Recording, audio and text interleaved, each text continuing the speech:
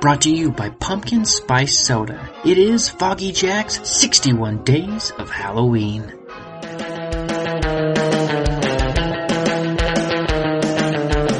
Hello everybody, my name is Foggy Jack, and I'm the Shock Bazaar Mental Mentalist, and the host of the Foggy Jack Live Podcast. Now, let's head on down to the pumpkin patch for more.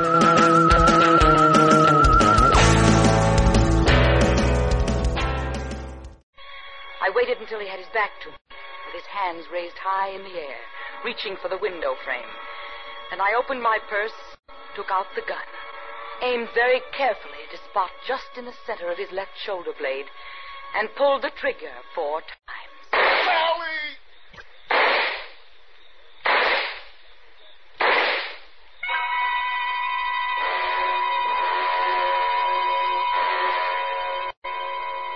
He didn't immediately fall. He had his fingers over the window ledge, ready to unfasten the catch, when the bullets hit him. With some terrible effort, he dug his nails into the stucco to keep himself from dying. Once he tried to turn his face and look at me, but he hadn't that much life left. At last he fell.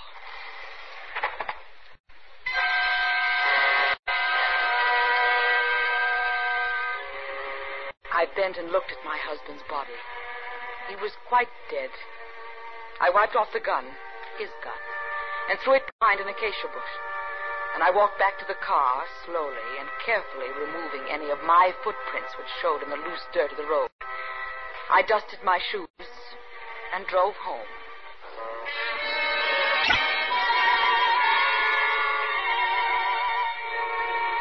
I put the car in the garage and went in and had my shower, and lay down in the library to wait. A few minutes after the grandfather clock struck 11, the telephone rang.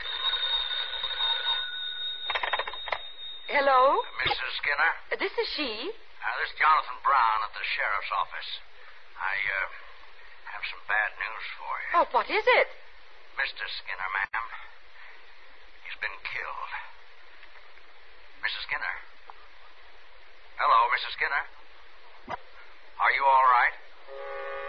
I waited quietly for a moment, then I let the phone fall to the floor. Mrs. Skinner? I listened until I heard Jonathan Brown hang up, at which time I replaced my telephone on its stand and went into the kitchen for some ice, which I put in a large Turkish towel. I then arranged myself on the living room divan and again waited.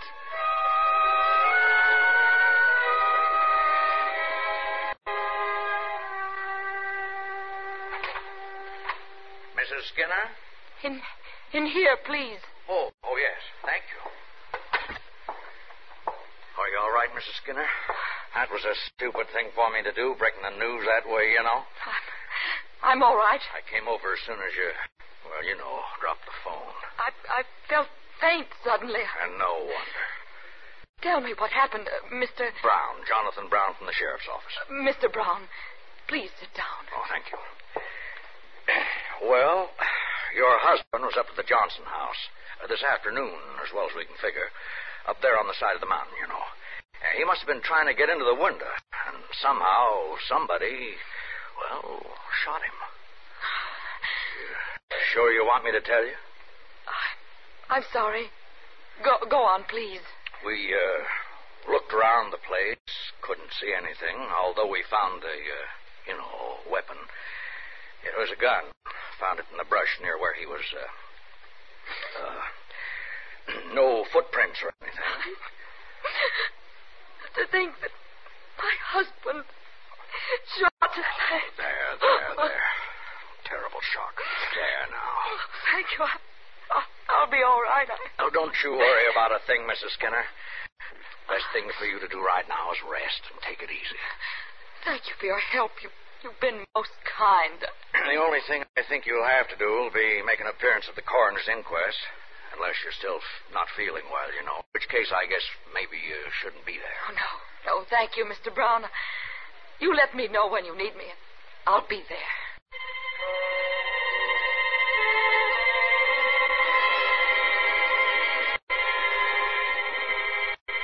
I slept very well that night. How much better a position I would hold as the tragic widow and as the discarded wife of a successful man.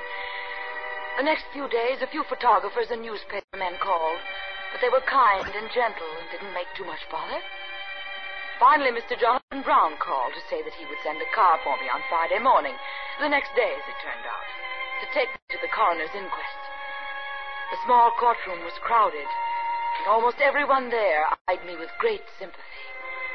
The inquest proceeded evenly, and there was as yet no evidence as to the identity of my husband's murderer. I have had this blackboard brought into court so that I might show the position of the body when found. I think it might be of interest. Proceed. Now, the body was found just below the first-story window on the left side of the house. The dead man was obviously trying to gain admittance, you know. He didn't die immediately, as I will show you, but stayed alive long enough to try to keep himself from falling, since marks from each of his fingernails were found running down the side of the building. Here, then, is the windowsill. Here are the marks of his fingernails. And here is the spot where the body lay when it was discovered. As he talked, he watched me did this, Mr. Brown. And I didn't know why until I heard the first scrape of the chalk against the blackboard. For one awful moment, it was the sound that had been made by my husband, as he tried so desperately to hold himself alive. Right. I found myself tightly clutching the wooden table in front of me, my arms and body tense, trying not to faint. Now, since a large deposit of the dried stucco from the building was found under each of the victim's fingernails, I believe I can best illustrate the manner of the victim's last moments with a physical illustration. Now, suppose I am the victim, you know, and this blackboard is the side of the building. We hear gunshots, and then the victim slowly sinks to the ground. Please, don't make that noise.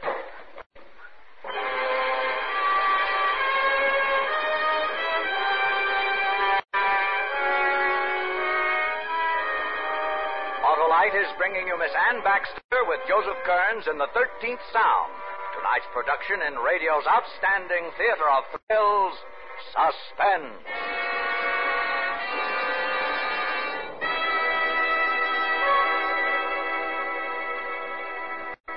Hey, Joe, any more sound effects for the Autolite Stay Full battery? Why, sure, Harlow. That's the water that gives the Autolite Stay Full battery over 3 times the liquid protection of batteries without Stay Full features. That's why this famous battery needs water only 3 times a year in normal car use. And what's this, Harlow? Why, that's the dependable starting power of the Autolite Stay Full. Every positive plate is protected with fiberglass retaining mats to prevent shedding and flaking and keep the power-producing materials in place for longer life, as proved by tests conducted according to accepted life cycle standards. And friends, you'll be as happy as a lark with the greater convenience and dependable starting power of the Autolite Stay Full battery. Only your neighborhood Autolite battery dealer has the Autolite Stay Full, and he's equipped to give you the best in battery advice and service. So see him, and he'll make sure that you're always right with Autolite. And now, Autolite brings back to our Hollywood soundstage Miss Ann Baxter in Elliot Lewis's production of The 13th Sound, a tale well calculated to keep you in suspense.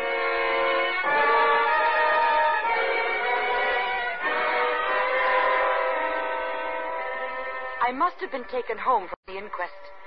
The next consciousness I had was lying on my bed. The house was quiet. Off to one side of the room, an old pipe hanging from between his teeth, sat Mr. Jonathan Brown from the sheriff's office. Feeling better? Oh, thank you. I'm terribly sorry to have... Oh, that's all right. I thought maybe you better not go, you know. It's quite a strain. Yes, it was quite a strain. Coroner asked whether it'd be all right to go on without you. Everyone seemed agreed, you know, so we finished up while the doc looked you over. What happened? He said you'd be all right. Shock. No, I meant about my husband. Meant his death at the hand of person or persons unknown, you know. Is there anything further I must do? Not a thing, Mrs. Skinner. Oh, you've been very kind. Well, it's a terrible thing happened to you. I'll be going now. If there's nothing more you need from me. Oh, nothing, thank you. Well, goodbye then. And don't you worry. We'll find who did it, you know.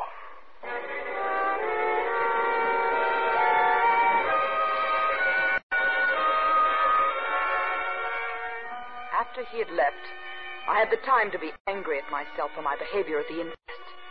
What must the people have thought? To faint only from the noise of a piece of chalk on a blackboard. I wondered if Mr. Brown had suspected anything, because, as I remembered, he had been watching me as he drew those silly little diagrams on the board. He hadn't been looking anywhere else, not at the coroner, or at any of the reporters, or even at what he was doing. He had been looking at me. Well, of course he was looking at me. He was showing his sympathy.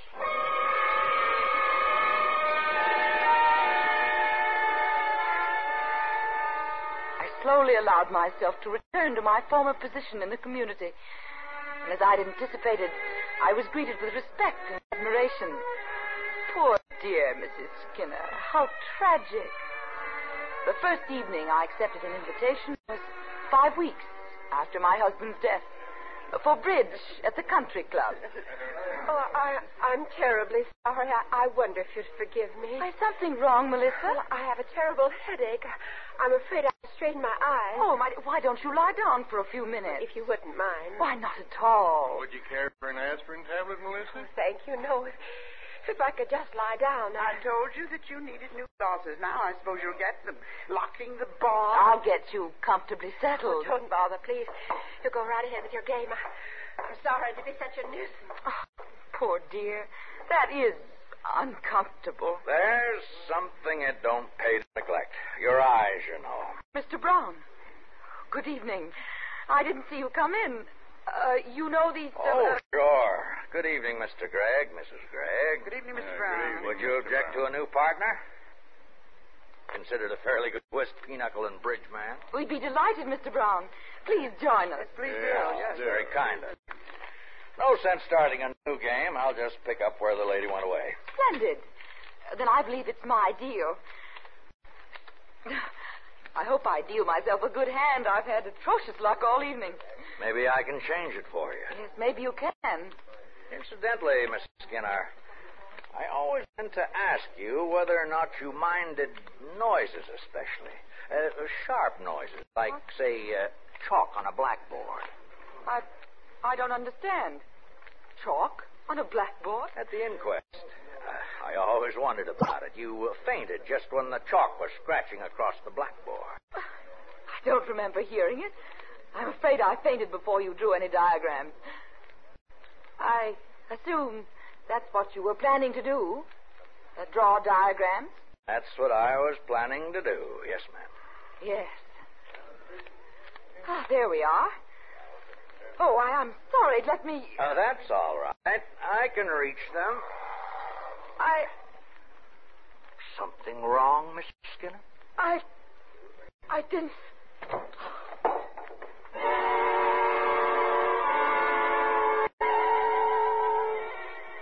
Again it happened. And again as the noise was made, it sounded to me like my husband's fingernails gliding down the rough side of the Johnson house.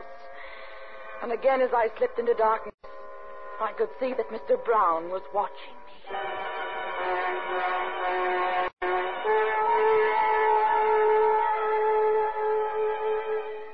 I stayed at home for the next few days. I canceled all appointments. By Friday of that week, the musical group of which I was chairman was giving a concert of chamber music, which I had to attend. I went to the musicale alone, studying my program, when Mr. Jonathan Brown entered. I tried to avoid his eyes, but he came directly over to where I was sitting and took the place immediately next to me. Is this seat taken? Oh, good evening, Mr. Brown. Mrs. Skinner. Well, good evening. I didn't recognize you, you know. I was to be joined later. Oh, I'll just sit here a moment then.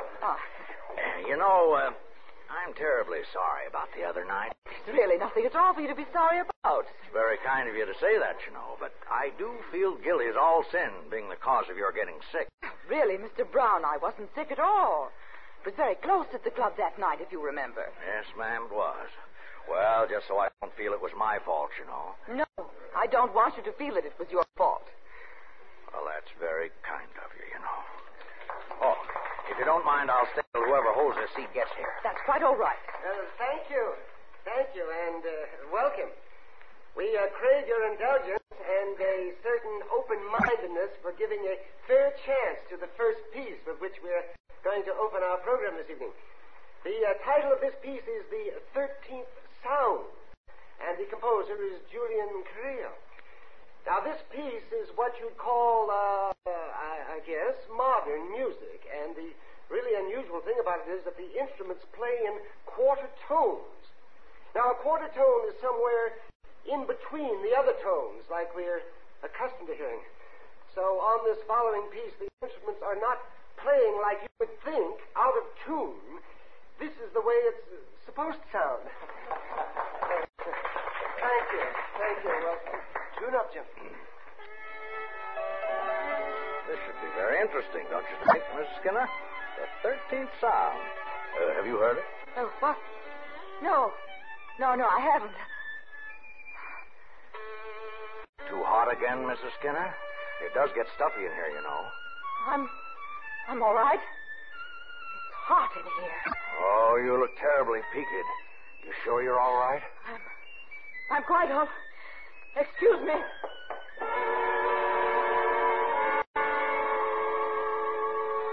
I left Mr. Brown sitting on the rented folding chair. My man drove me home. I've never liked modern music. I locked all the doors and I turned on all the lights, and I did a foolish thing. I found a hammer and a piece of board, and I beat on the board with the hammer as hard as I could, and finally the heavy, steady pounding that I made drove the other sharp, shrill, awful noise from my mind. I turned out all the lights, opened the windows, and went to sleep. I didn't sleep well, but I didn't stay awake either.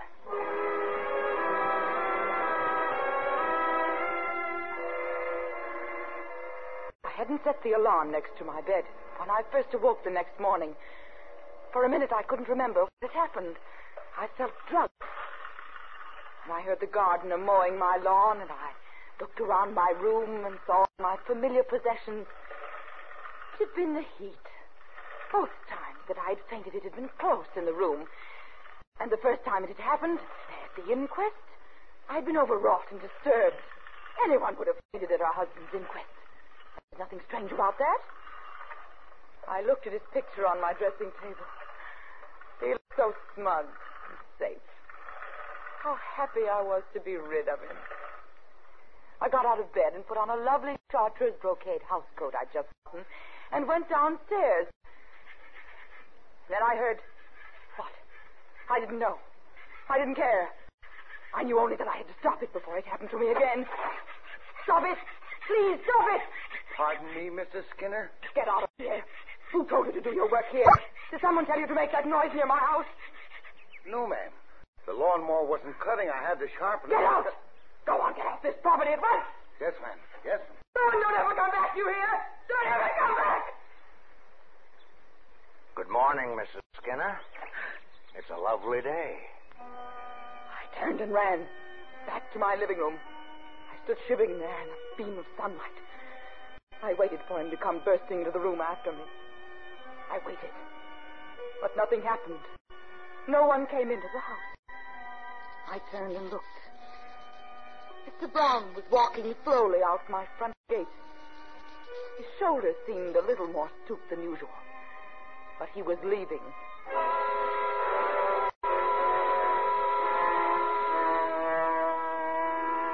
I went up to my room. I knew what I must do. I carefully packed all my clothes because I was going away. Halfway through my packing, I went downstairs for my coffee, and then the doorbell rang. Who is it? It's Miss Gray. Oh, just a moment. Come in. Did I disturb you? No, not at all. Oh, then I will come in, but I can only stay a minute. Would you like some coffee? Oh, no, thank you. When I was so sick, you remember, the doctor absolutely forbade me having any more coffee. Oh, I didn't know that. Sit down, please. Do you drink much coffee? Why do you ask? Well, I thought perhaps on account of your recent attacks might have been caused by that. Mr. Gregg is an exponent of aspirin and salt tablets. I think it's much simpler than that. Just cut out the coffee. I think my attacks were just caused by this heat. I'm planning to go away, where it's cooler. Well, splendid. That will certainly help you. I don't mean to be disrespectful, heaven knows, but perhaps you might meet a fine young man who will... Well, perhaps. When do you plan to leave? Tomorrow morning. I'm leaving for New York. Oh, that's terrible. I beg your pardon? Oh, the clubhouse. The unveiling ceremonies are the day after tomorrow. We assumed that you'd be there for the ceremonies. Oh, I'd forgotten. And you simply can't leave. Why, I don't even know what we'd do without you. The day after tomorrow? You'd really need almost all that time to properly pack. And we have no one who can replace you on the speaker's platform. All right, then, Mrs. Gregg. I'll stay for the ceremonies.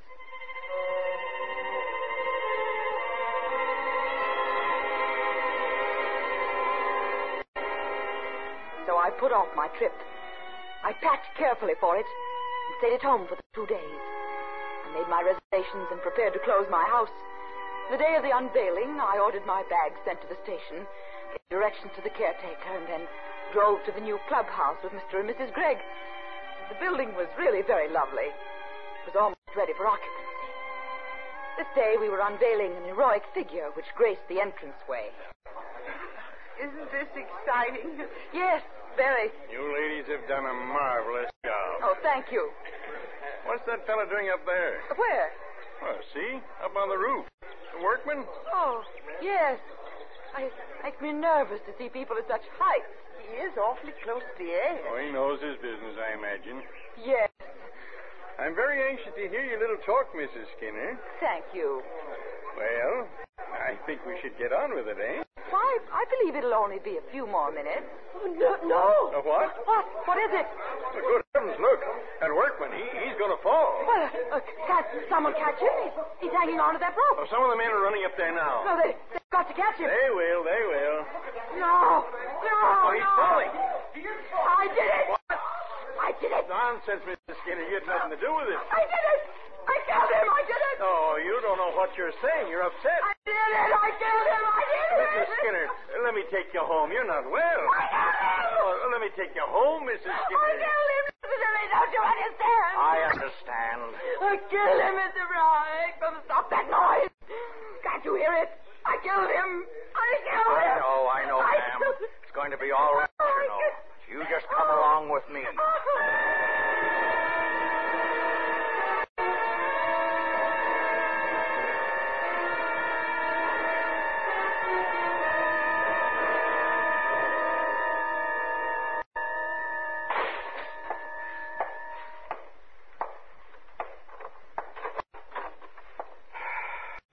You sign it, Jonathan?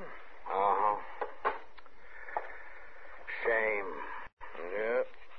People do funny things. Yeah. Did you pay the fella? Uh-huh. He's very clever. Sure is. I really thought he was falling off that building. He used to be an acrobat. How'd you make that noise? He was holding 10 penny nails in his hand. Scraped them along the face of the building as he slid down the rope. Made an awful racket. Uh-huh. Pity. Nice lady, you know. Yeah. What the devil are you doing? Huh? Huh. Fixing my nails, I guess. Well, cut it out, will you? Sure. What's the matter with you? That noise makes me nervous, I guess. You know?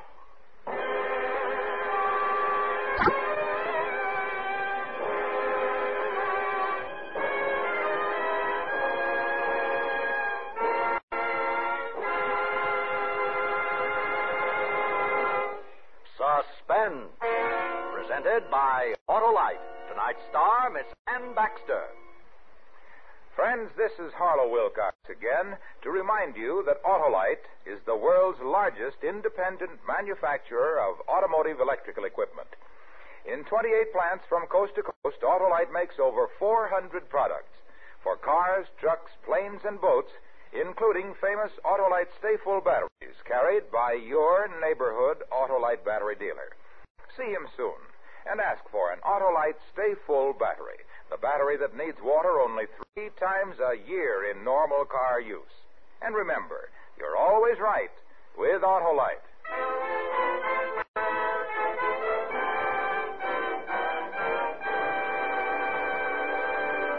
Next week on Suspense, our star will be Miss Rosalind Russell in When the Bow Breaks. And in weeks to come, you will hear such famous stars as Phil Harris and Alice Faye, Charles Boyer and Jeff Chandler, all on Suspense. Suspense is produced and directed by Elliot Lewis, with music composed by Lucien Morawek and conducted by Lud Gluskin. The 13th Sound was written for Suspense by Elliot and Kathy Lewis. In tonight's cast, Joseph Kearns was heard as Mr. Brown, Florence Bates as Mrs. Gregg, and Norman Field as Mr. Gregg. Others in the cast were Howard McNair, Sarah Selby, Anthony Barrett, Jim Nusser, and John Stevenson. Our sincere thanks to 20th Century Fox Studios, who made possible Ann Baxter's appearance tonight. Watch for Miss Baxter's appearance in that studio's forthcoming production, Follow the Sun. And remember, next week on Suspense, Miss Rosalind Russell as a woman who holds death over her husband's head. A tale we call When the Bow Breaks. You can buy Autolite stick-full batteries, Autolite standard type or resistor type spark plugs, Autolite electrical parts at your neighborhood Autolite dealers. Switch to Autolite. Good night. Important progress is being made against cancer through the American Cancer Society's research and education programs. Join the 1951 Cancer Crusade. Mail your contribution now to Cancer, care of your local post office. This is CBS, the Columbia Broadcasting System.